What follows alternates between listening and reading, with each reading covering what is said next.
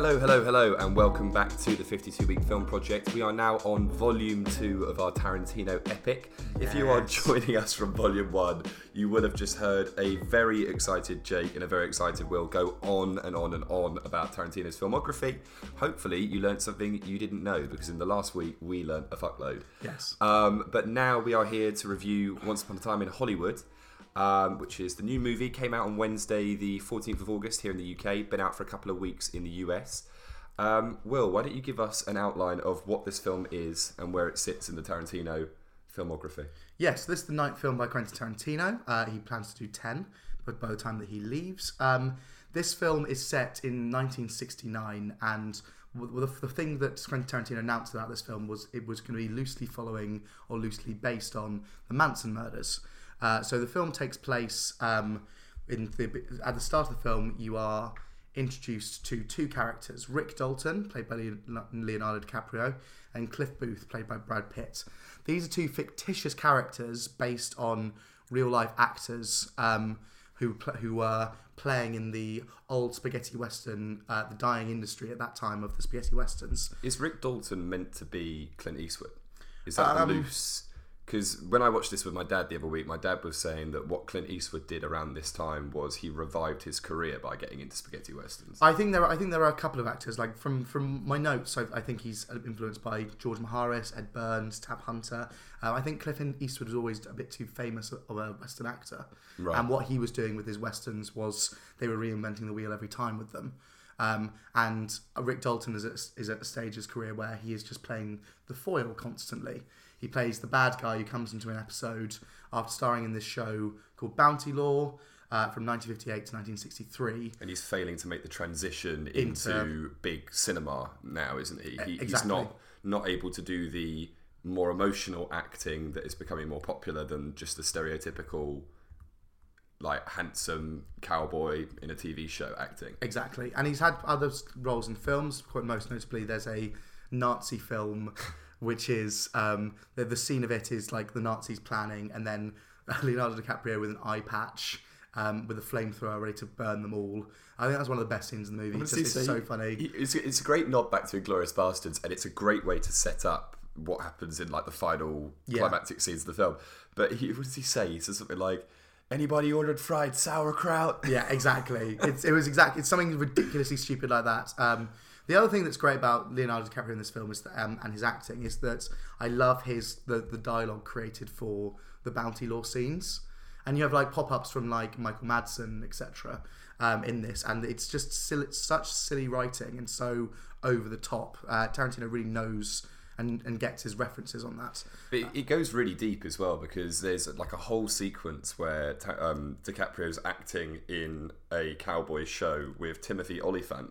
Yes. Who is playing an actor called James Stacey, who, like Timothy Olyphant, in the last 20 years has kind of cemented himself through TV shows like Deadwood and Justified as being like the handsome cowboy, bad boy, like anti-hero. And so Tarantino cast him in this film because of the fact that he kind of said it was like a nod to this career that he's had. Like, Timothy Olyphant's not over the hill, but he is in his 50s now, like DiCaprio. Is he in his 50s? Yeah, mate, he's an old guy. Oh my god. But yeah, they just clever little touches, and there's got to be, I'm not big on my westerns, but there's got to be hundreds of references that me and you missed. Yeah, exactly. I watched a lot of Easter egg videos for this afterwards. Oh, did you? And yeah, it's crazy how many different Hollywood tropes that he managed to fit in and of the time period, etc.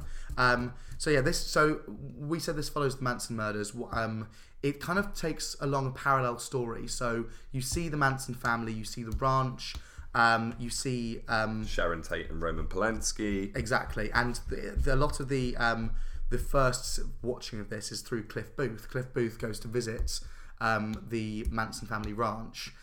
Cliff Booth being Brad Pitt's character, who is like Leonardo DiCaprio's foil, the stuntman. Exactly. And so you get to see all of the Manson family, and you get to understand their sort of life on the ranch and their sort of like their tendencies. And is it George Dern or Frank Dern? Bruce Dern. Bruce Dern plays an old man who is being taken advantage of on the ranch by the Manson family.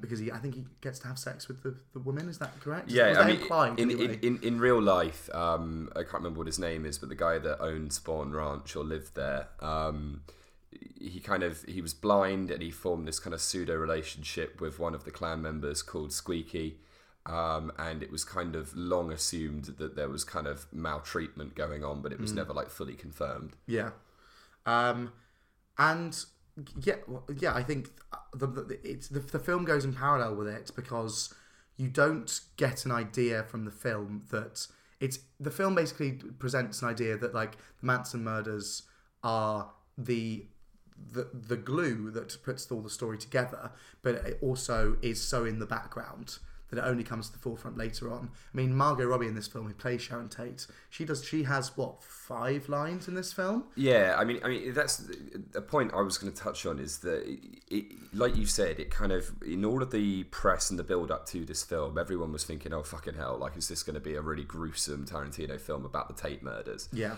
And he has almost, in his classic, we spoke about this in the last part, but subverting history, this is another one of those films. So without giving it all away, he doesn't take you down the historical route that you think you're going to go down through the journey of fictional characters. It actually takes a detour, and it's very interesting. So on the one hand, I really respect him for doing that, but on the other hand, there's a lot of actors and actresses that were kind of made a big fuss of in the build up to this film coming out that actually don't really amount to anything much. Yeah. So Margot Robbie is the core example of that. She is obviously a big Hollywood A-lister now, and they know she's going to put in loads of tickets. As Will said, she doesn't really do an awful lot. No. It's very odd. You see her quite a lot, but you never really hear her say much. It's almost like she's this character that is you're sort of a fly on the wall of, rather than you're actually watching her dialogue and her scenes. And I'm torn between feeling like it's really clever because it's the whole point of it, but then I'm also kind of thinking she's kind of wasted. Like, she's got so much range. I mean, I've recently watched I, Tonya for the first time, and it's fucking incredible. And I was really hoping for more of a punchy role from her that kind of does, the woman, Sharon Tate, justice, but also actually has a bit more involvement in the story. Yeah. Because she's kind of... You could almost run this film without the Tate family. This could exist on its own as a film about a bunch of guys in Hollywood who get entangled with the Manson family, and you don't actually need her at all. No. If you stripped it out, it wouldn't be an issue. But the main reason it seems to be tied in is because... A, I think it's a very clever marketing ploy, but B, it's because the character of Rick Dalton is fading away. He's losing the acting roles that he used to be getting on silver platters, and he is a neighbour to Polanski and Tate, and he's trying to make that shift to be working with people like them and Steve McQueen. On another side note, Steve McQueen's cameo, what did you think?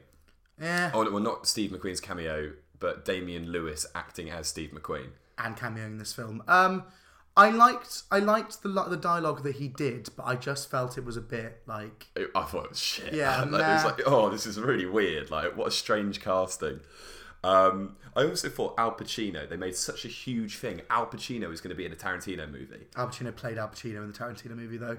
For all of 2 minutes. Yeah, all of 2 minutes he was there, and then he just didn't do that much. And that whole scene is taken up by sort of like fast forwards and going behind to all different scenes that Rick Dalton has done before, and that completely takes out Al Pacino's force in the movie. It just doesn't add anything to it. It kind of feels like Tarantino's got to a stage in his career where he not necessarily feels like he owes prestigious actors that he adores roles in his films, but kind of feels like if he's now going to be doing maybe one more film and then kind of, retiring, he needs to squeeze them in. Yeah. And throughout this film, even like the inclusions of, Tarantino stalwarts like Kurt Russell and Michael Madsen and Bruce Dern, like, again, in the build-up to the film, there's a fuss about them being in it, and they're in it for all of a minute and a half. Yeah. There's another film that this was like. Fuck, what was it?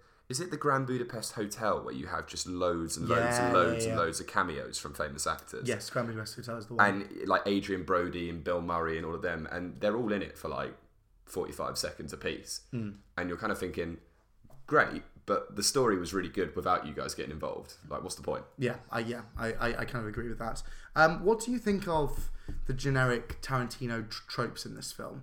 So, like, from talking about the history yesterday, do you think it does a lot to subvert the tropes? Do you think it embodies them? Or do you think actually the tropes are a bit in the way? I think it's interesting because this film is very... It takes a lot of his learnings from his career on board, but it also is, like, radically different to what he's done with... Let's just take Inglourious Bastards, The Hateful Eight, and Django Unchained, for example. Yeah. It's... All of those films are quite violent and bloody. Aside from one sequence, one hilarious sequence in Once Upon a Time in Hollywood, there is pretty much no violence. It's a very, very slow-moving... I mean, we know that Tarantino loves his prose of his actors, but it's a very, very slow-moving, watching people exist. You're essentially watching 2.5 days in the life of about 6 characters. And it is very much that fly-on-the-wall feeling, but to a point where, like, there's a whole scene where you watch Leonardo DiCaprio and Brad Pitt watch the pilot episode of a show they starred in. And it cuts so that all you can see is the TV, and you hear them in the background chatting in the living room while they're smoking and drinking. Yeah. And that's really weird because we've had a relationship like that at uni where we sit there and watch shit and talk away and like chat away. And it's so funny to watch two people like Leonardo DiCaprio and Brad Pitt do that. Like, do they do that when their films come out? Do you know what I mean? I don't know. That'll be interesting to know. But there's just loads of that stuff in this film. It's very, very slow. It's very pleasant. And it's a very easy film to watch. I was expecting it to be like a 3-hour, either ridiculously intense or very complex film. And it's not that, is it? No. I would say that the film is a bit too long. I think that it could do with about a 20-minute cut. I think there's like a second act. Yes. Where it dips in the middle dramatically. And the only story arc that I find interesting is Brad Pitt when he goes to find the Manson family ranch. Everyone else at that point is off doing boring shit. Like Leonardo DiCaprio does it's such a long scene, but like a really long sequence with Timothy Olyphant shooting a western. Oh, I see. I love that scene. I think my problem with this film is, or the pacing of the film, is the bizarre 10, 15, 20 minutes at the end. Not that I don't like the things that I see in that, but I think that could be incorporated into day 3, because what happens is there's 2 days of in January 1969, and then there's a 6-month time jump. And I really struggle with that. I just see there's no point. I really enjoyed it. I really, really liked it because it gave you the opportunity to move characters who were kind of flatlining to a new stage and then return to their environments for like the final showdown. What I will say though is just go back to that second act for a second. It's the whole arc with Margot Robbie where Sharon Tate goes to a shop to buy a book. Oh, that's and then wasted. she goes to the cinema to watch herself in a movie that she's just starred in which happened in real life. And while it's sweet, it goes on for about 15 minutes. And you're like, Jesus Christ, this could have been done in a minute and a half. Like, it's not so sentimental and well shot that it needs that much time. But then with the third act, where they've done the time jump, I really, really enjoyed it. But what I didn't enjoy was every other line, Kurt Russell is narrating something. Yeah. I don't really understand why it's Kurt Russell narrating it. I don't understand why it's him. Why that character? Because Kurt Russell plays another character in this film. He plays the stunt coordinator of the film, right? Yeah, with Zoe Bell. It's their husband and wife, aren't they? Yeah, their husband and wife team. Do you want to really briefly touch on the Bruce Lee controversy? Yes, I have. Give me your 10 cents on the Bruce Lee controversy. So for anyone that's not aware, there's a scene in the film where Brad Pitt as a stuntman, has like a little bit of a showdown with Bruce Lee on the set of the Green Hornet. And they portray, it's an actor called Mike Moh plays Bruce Lee, and he does it terrifically. Really good. And it's very, very, very funny, but it's caused a lot of drama. Like Bruce Lee's family have like come out in the press and been like, you've portrayed him as this arrogant jerk who didn't have any understanding of respect and combat or whatever. And but it's just basically, it's been really dramatic and everyone's blown it out of proportion. My opinions on it are, so there's a story about this that essentially Bruce Lee in this film, in Batman and Robin, when Bruce Lee was playing the Kato in the Green Hornet, and they did a crossover episode at one point. In real life. This is in real life. Bruce Lee walked off the set of Batman and Robin because he was told that he had to lose to Robin, and then the sequence was then recast as a draw between Robin and Bruce Lee. Really? So I think that Quentin Tarantino knows this, because Quentin Tarantino has proved by this movie that he knows his references. Therefore, that is the portrayal of Bruce Lee that he has extended and created in the way that Tarantino creates. I think that to take the portrayal of Bruce Lee seriously in this Tarantino film is, I think, doing Tarantino a bit of a disservice. Yeah, it's against the point. I don't think that you can take that character seriously. That character is an over-exaggeration. Steve McQueen wasn't like what Damian Lewis was like in this movie. And none of his movies are applauded for their historical accuracy. Yeah. But what bugs me the most about this whole debate, which just drives me insane, is Cliff Booth, Brad Pitt's character, probably gets the most screen time out of all of them, and rightly so. He's the best written, most entertaining part of this film. Yeah. But there are lots of these moments where he kind of thinks something or thinks back to a memory, and you're viewing it through his lens. And we know he's a slightly unstable guy. And so this whole sequence with Bruce Lee on this set takes place within him standing on Rick Dalton's roof trying to fix a TV antenna and thinking back to why he got kicked off the job. Yeah. So the whole fight sequence with Bruce Lee, and this whole thing goes on for about 10 minutes, and it's this brilliant joke because it eventually cuts back to him on the roof going, oh, right, yeah, fair enough. And I thought it was absolutely hilarious. Like, everyone in the cinema was howling with laughter. But it all takes place in his head.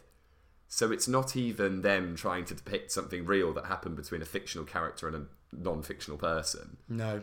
It's just insane. I don't understand why it's taken so seriously. I just don't really get why they're having such a problem with it. I think I think it's outrage on not seeing the film as well. I feel like sometimes people do that when they have outrage over a particular portrayal from people hearing about it or the Twitter reaction, and not because they've actually seen the film. I think if they saw the film, they'd be like, oh, this is ridiculous. This is ludicrous. Of course it's not actually like suggesting that Bruce Lee is this terrible human being. Yeah, exactly. I think one of the things as well that Tarantino does really well in this film, and he's clearly like he got sign off from Deborah Tate, who is Sharon's younger sister, to go ahead and make the film. He basically said, this is the character, this is what I'm doing with it, I want your approval to make it, and she gave it. So eagle-eyed people before this film came out must have kind of realised it clearly can't go that dark. Exactly. But it's kind of, again, like what we were saying earlier, it's kind of Sharon Tate's presence is kind of besides the point. What he's trying to do is mock the Manson family, and he does it in a terrific way. Like the sequence where you go to see them at the ranch, and then you have all the girls on the side of the road hitching rides, and then the really dumb ones that come and try and attack in the final act. Like they're portraying them exactly how they should be portrayed, as absolute nutcases that had no grip on reality and were really dumb.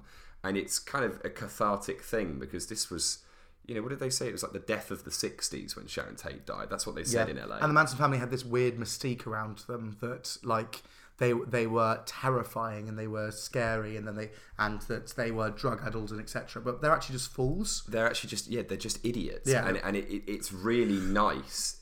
or I really like the fact that he's taken his kind of ability as this notable director to almost call a group who there are still women. I don't know if you've seen the documentary from last year. There are still women that are like completely transfixed on him as their Manson as their messiah. Yeah. But he's almost in his own way calling them out on their bullshit. And I really like that. I like that this film didn't go down the route of a bloody, grotesque, gruesome retelling of the actual murders, but instead mocks the ridiculousness of the situation that got to that point. And doesn't victim shame either. It doesn't do that by going heavily in on the victims of this crime. It talks about the perpetrators. And I think that's a thing that I see, especially in the news these days. We tend to glorify the murderers as well as the murder victims, and that's just giving them airtime and giving them a martyr status, so people can follow their example. I think this film, it really shows the stupidity of the murderers without getting too entangled in the personal lives of the people who the actual victims at the story. I really like that. I really respect that Tarantino did that with this film, because I was worried that it might become a bit disrespectful to the Tate family. And at no point it ever does. I think, he definitely, he hoodwinked his audience.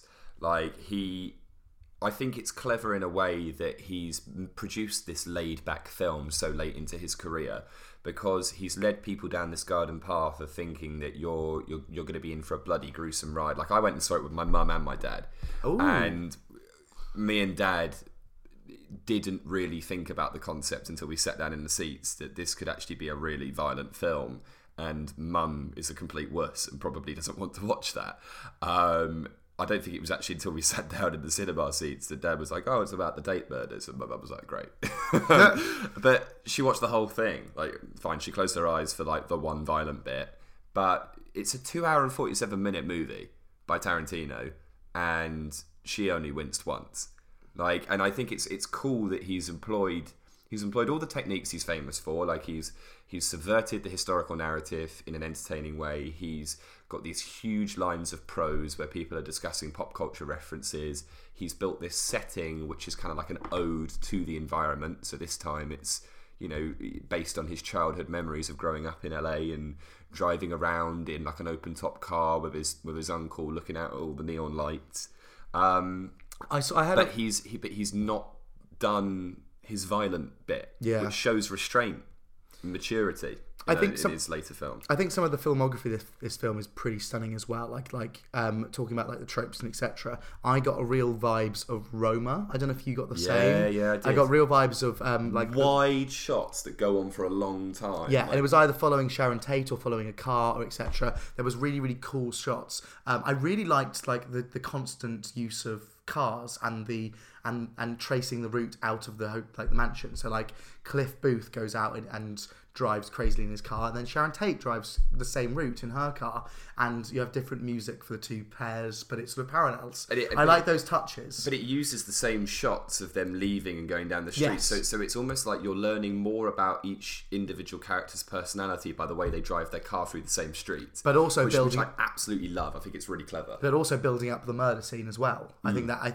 it sort of adds the sort of layers of this is what they're doing at this time, this is what they're doing at this time. You know what it really reminded me of? It really, really, and it came to me halfway through the film. It reminded me of Grand Theft Auto 5.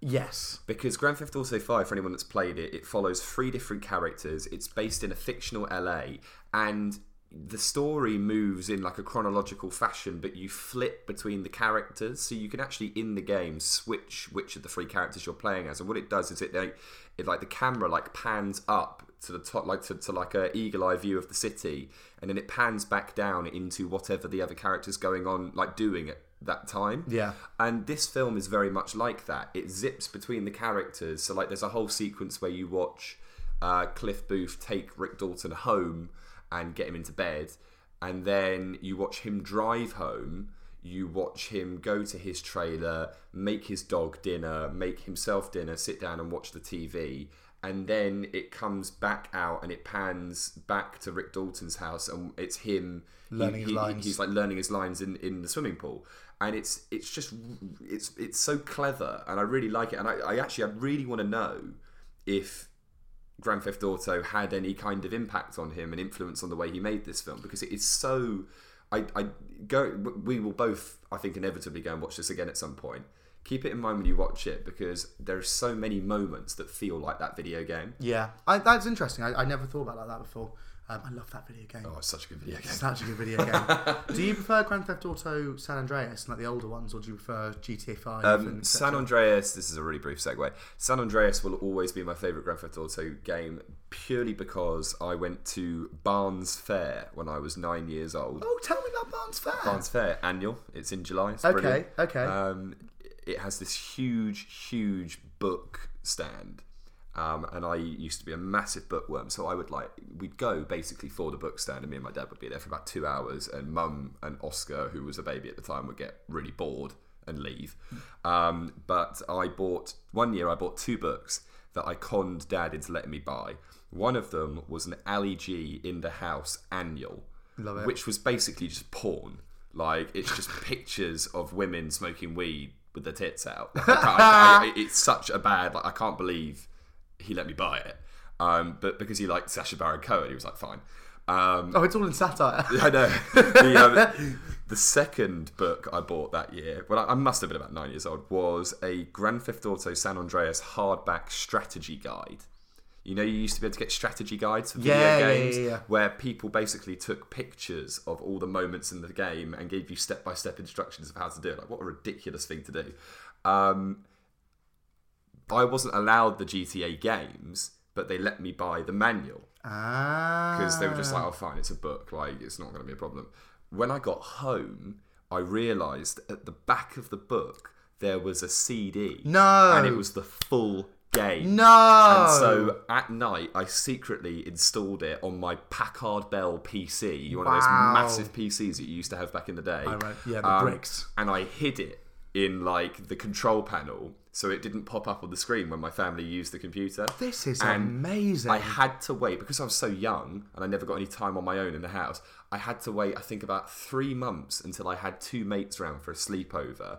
And at like 2 a.m, we snuck into the room with the PC and played Grand Theft Auto until the sun came up. Wow.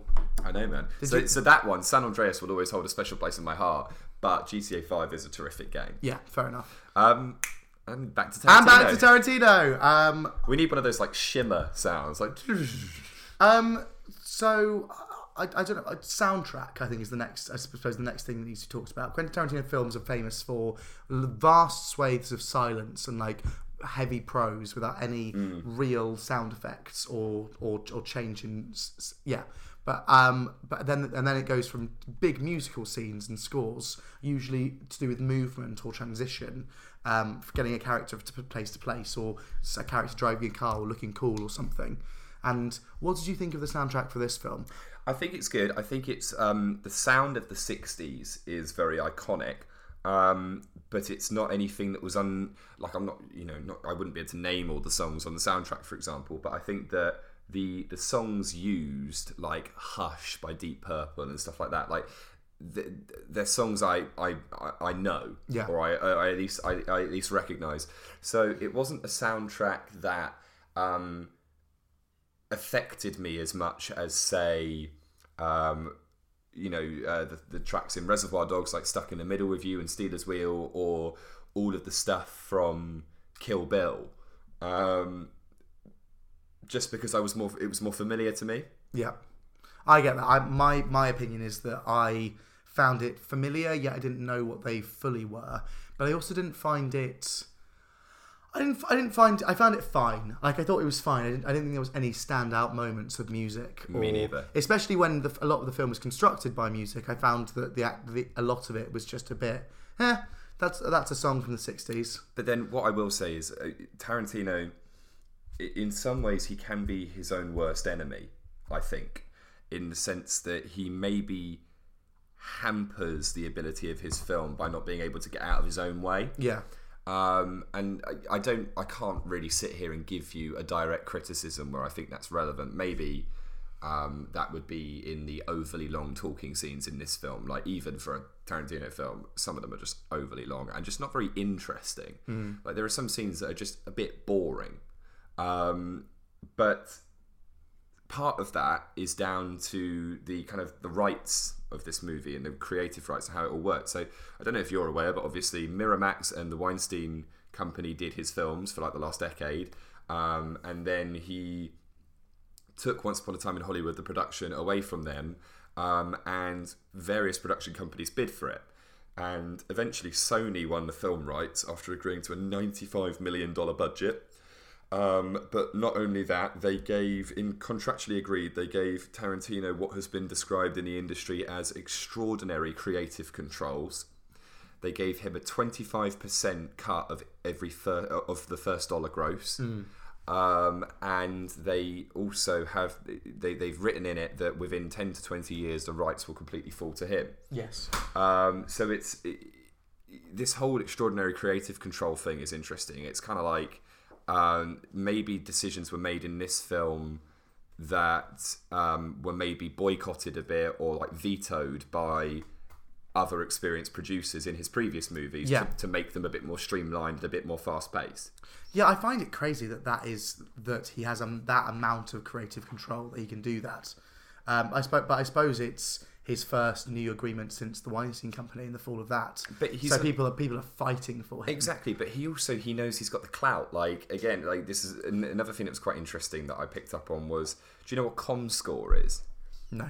It's like analytics for films. So they basically almost take like census data of people going to see a movie when it comes out in America, and apparently 47% of the people that went to see the film on opening weekend in the US went because of the director. And normally the average amount of people that go on opening weekend because of a director is 7%. So it's 40% higher than your average director. And 37% went because of the cast, and that's normally an 18% average. Yeah. So he knows he is capable of requesting that kind of control. Whether it actually works in his favour all the time is another question. Well, that's what I think. I think sometimes you can have the problem of having a Quentin Tarantino film that does reasonably well because it's a Quentin Tarantino film, but doesn't outstretch itself. If that, in terms of audience response and etc. Yeah, people definitely go and see it for a Quentin Tarantino film, but it doesn't get the repeat viewing like other films that are better or more interesting, etc. would get. So it can make him lazy. Yeah, I agree. I mean, I think the kind of the Seinfeldy nature of this film meant that when I left the cinema, I wasn't that fussed about seeing it again anytime soon. But I kind of like talking about it now. I am quite interested in watching it again, just to see whether there was maybe more impact in scenes than I kind of picked up on at first, or whether it is actually a bit boring and I was correct in that assessment. I think I would like to watch it again to see if it hangs together. My main problem with this film is that I don't think it hangs together like a film. Now, I understand what Tarantino does in a lot of his films is he takes the plot and kind of puts the plot slightly to the background and puts the dialogue first and sort of does the sort of everyday normal scenes of humans just interacting with a plot loosely in the background. I understand that. So much of this film, however, just felt, in terms of transitions and in terms of tonal themes, I felt it just felt a bit like a sketch show and not a film. I felt there were so many different parts of it that were really good and really well written and really interesting scenes that it kind of just felt like they were so scatterdash together. They didn't all mesh together in the way you were hoping. Well, it was like that someone had just like literally copied and pasted a lot of scenes into different parts and was like, well, that's a film.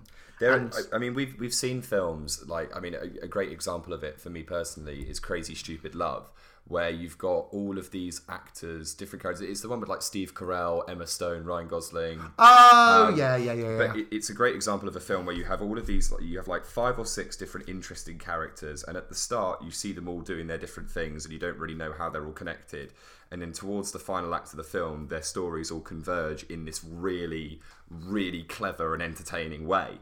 And the whole way through this film, I was thinking, I can't wait for Margot, Leo, Brad, Manson, and all these people to all be in this room doing this, having this ridiculous Tarantino-esque dialogue sequence that ends in a bloody fight. Yeah. And I feel like the payoff was very good and very well written, but it's less than half of what I was expecting it to be. Yeah. And it doesn't have to be bloody. I just wanted it to be more impactful. I just don't want to be trolled. I think that's my other thing is that I like watching a film where I'm not at the end of it, it's leading up to a troll.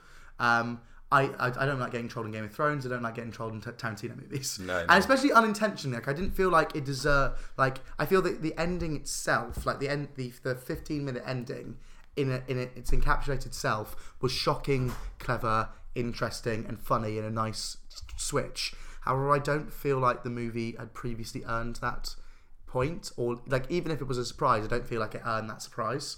I don't think it built up enough of the narrative things, and that's why I have a problem with the time jump. It's not necessarily because it doesn't work narratively. I just think it doesn't build up to a climax that is then subverted. I don't feel like it ever does.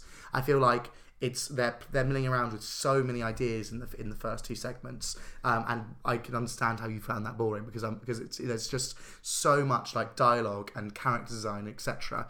And then the 6-month jump happens, and I feel like it doesn't amount to anything. They also all kind of change in personality a little bit. Yeah, and that's not marked. So it's almost like you're suddenly dealing with characters that are different to what you've just spent 2 hours watching. And Leo gets a wife. But you haven't seen the change. And Leo gets a wife, and who's irrelevant. Yeah, and like the premise of the last couple of hours is Cliff, he can't afford Cliff anymore. Rick can't afford Cliff anymore.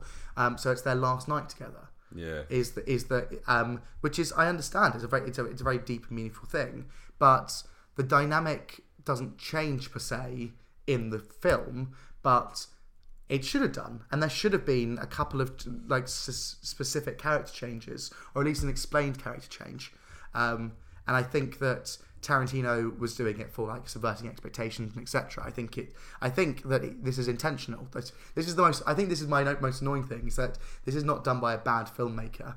But at what point? But it feels like bad decisions were made to justify what he deemed a clever way of creating. Exactly. Yeah, and I know. Yeah, it's weird, isn't it? Like it's almost like he's trying to justify bad filmmaking decisions by saying yes, but that was the point. Exactly. That's exactly my point with it. And that's not always the point, especially with someone who can craft as meticulously as he has done in the past.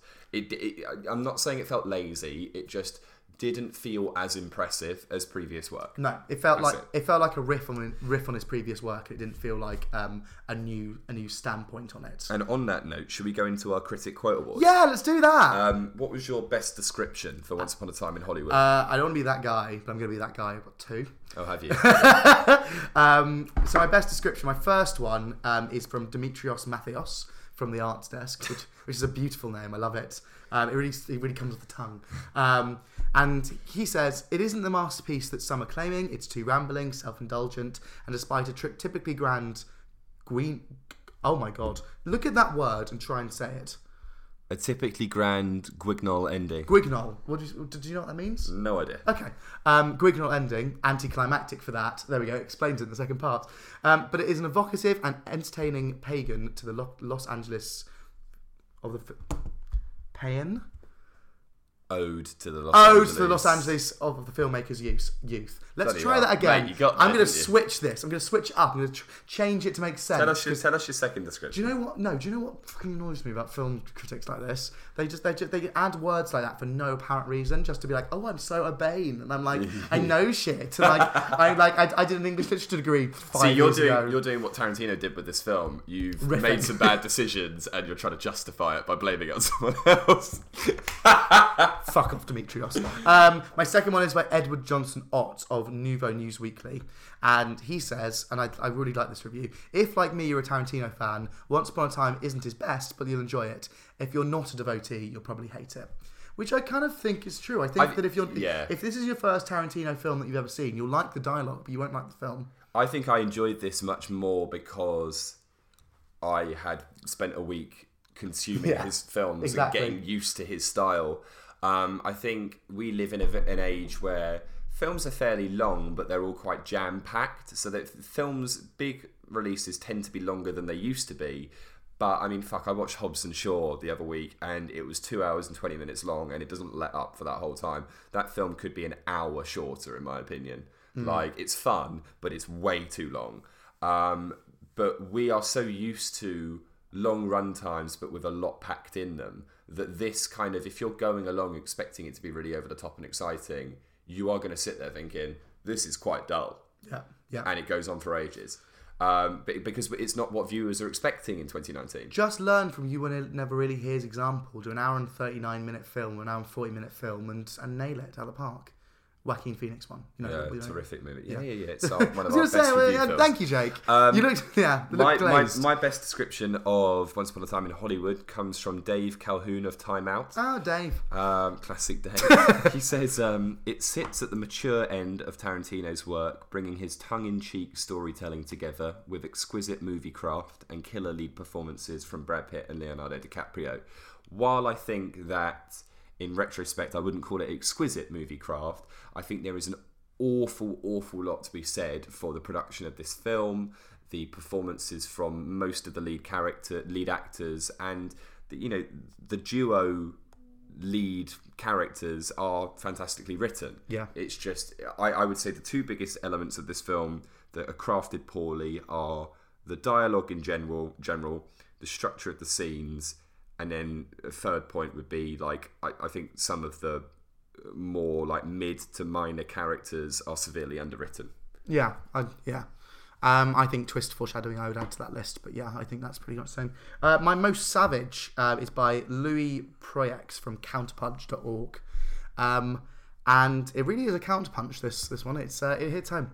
Why would Tarantino make his leading man an O.J. Simpson wife killer? Probably has a lingering effect of his longer time association with Harvey Weinstein. Yeah, and then that's mocking the ambiguous scene where Brad Pitt maybe killed his wife. Exactly. Which is actually going to be my favourite moment of the film. I absolutely love that scene. It's based on a real murder at the time. It's really interesting. So Cliff's wife is... Do you know this? No. Cliff's wife is referred to in one scene as Natalie. Natalie refers to the Hollywood actress Natalie Wood, who was killed in a mysterious drowning accident whilst on holiday with her husband on a boat. That's so funny. And so that's where it's based on. I was like, oh, that's great. The scene is hilarious because she's just treating him like shit, and he's sat there holding a harpoon and it's pointed at her, and then it just cuts back to reality. And he's got and it's never addressed again. And he's wearing the James Bond orange Thunderball wetsuit as well, so you know he's ready to harpoon someone straight through the heart. There needs to be more of that in this film. Yes, there does. Yes, there completely does. Anyway, my most savage review is from Ryan Sirek of the Omaha Reader, and he says, for the second straight time, Quentin Tarantino has made a mean, ugly movie that revels in the grotesque mutilation of a woman at the hands of a man. Jesus Christ, did he watch the same film as me? Yeah, I would say that the female characters in this film are not exactly the most fleshed out, etc. At all. But then they don't really have to be. I think it's. I don't think that's what it's referring to. I think it's more referring to the Manson girls that are killed in the final sequence. And I mean, they do get ridiculously mutilated. It is while there's only one bloody scene in this film, it's a bloody scene. Yeah. And also, I feel like the mutilation of women throughout Tarantino's work is mainly to be done by Kill Bill, and the Bride, exactly. etc. Mutilation by a woman. And if that's not feminism, I don't know what is. I'm joking. What was your favourite moment? Mine was the boat scene, which we just discussed. I have two. Either it's the Nazi scene with Leo in the eye patch with the sauerkraut, or the little girl scene. Yeah, that was my backup. I thought it was fantastic. I thought it was really well written. Who played her? Because that actress got real good nuance for a little girl, and she was great. She was great. The whole scene was really, really great. And made me feel actually touched the film, and that is the nearest the film got to a plot. And there are too many moments like that strewn through it, but just don't go anywhere. Not assembled. Yeah, Avengers not assembled. Yeah, they're not there. I watched the fight scene from Avengers Endgame the other day. I cried. I watched the audience reactions from the cinema of people crying and laughing and getting excited by Cap getting the hammer. Oh my god, it's so good. It is great. Ratings. I've looked at your rating and it's so different to mine. What are you going to give it out of 10? I'm going to give it a 6. A 6? A 6. Come on, mate. You've rated films. I thought about this. I'm still rating it 6. I don't think it hangs together like a film. I think that... What did you give Dark Phoenix? It's a good question. I don't know what I gave Dark Phoenix. Because you can't rate that higher than this, surely. Yeah, I can. Okay, go on, give me your reasons. Because just because it's a Tarantino film doesn't mean that it doesn't have to be rated like everything else, and it didn't hang together like a film. Oh, you're doing a Tarantino again. You're subverting my expectations. Exactly. And this is the problem. Not necessarily in a good way. Not necessarily in a good way. Tarantino. There is this mystique about Tarantino films that you can't rate them lower than a 7 because it's Tarantino. Upon reflection, I mean, I struggle to rate Tarantino films. I tried to rate all the ones I've watched in the past week that we discussed in the first volume, and I kept kind of lingering around the 8 mark. Yeah, I saw Reservoir Dogs 8.5. None of them are so fucking brilliant that they're 10 out of 10 films, because they're all a bit rough around the edges. But none of them are really worse than a 7, except for Death Proof, which was shit, and Jackie Brown, which I didn't finish. I don't think this skews towards the higher end of the 8 spectrum. I think it is more a 7, 7.5, but I did really enjoy it. I think that it is one of the worst, this is a terrible way of framing this sentence, one of the worst crafted Tarantino films. It's not been done with the same intelligence that I think his previous films have been done. Yeah. And like you said, the runtime is quite bloated. But I think the co-leads, the setting, the production value, and just some of the touching sequences that happen, and I suppose the Easter eggs as well, do make it a terrific film. That I think historically this will never be regarded as his best film, but it will be one that people revisit. They chuck on Netflix. This is going to have its own place in the Tarantino universe as the more laid back one that's probably got a lot of humour that is missed the first time you watch it, and is probably the best one to ease people into Tarantino films with. I think in a year's time, I think it'll be very meme-worthy. I don't think it would be meme-worthy. I just think that do you not think the flamethrower sequences and etc. Yeah, maybe, but I don't. It won't be an iconic work, but it will be one that has its place. In an easy watch. As an easy watch. And I'm interested to see how that plays out. And to be fair, there's not a lot of Tarantino films that are easy watches. No, I mean, I suppose not at all. Kill Bill Volume 1 is probably the closest you get to that, and that even that is too violent for a lot of people. So you haven't rated it yet? 7 out of 10. 7 out of 10, okay. There we go. And that's it. That's our review of Once Upon a Time in Hollywood. Volume 1 and Volume 2 is completed. So Volume 1, the history of Quentin Tarantino, as told by slightly tipsy Will and Jake in a very loud, excitable way. And Volume 2, the following morning, with a nice cup of Joe and a much more intellectual discussion. And like Kill Bill Volume 2, our audience member Matt was killed as part of our podcast. That doesn't exist. Yeah, kill Matt. Volume 2. Thank you very much for listening. As always, please make sure you follow us on Instagram and Facebook to keep up to date with when the next episode's out. Just at 52 Week Film Project, and we will see you all very soon. Bye!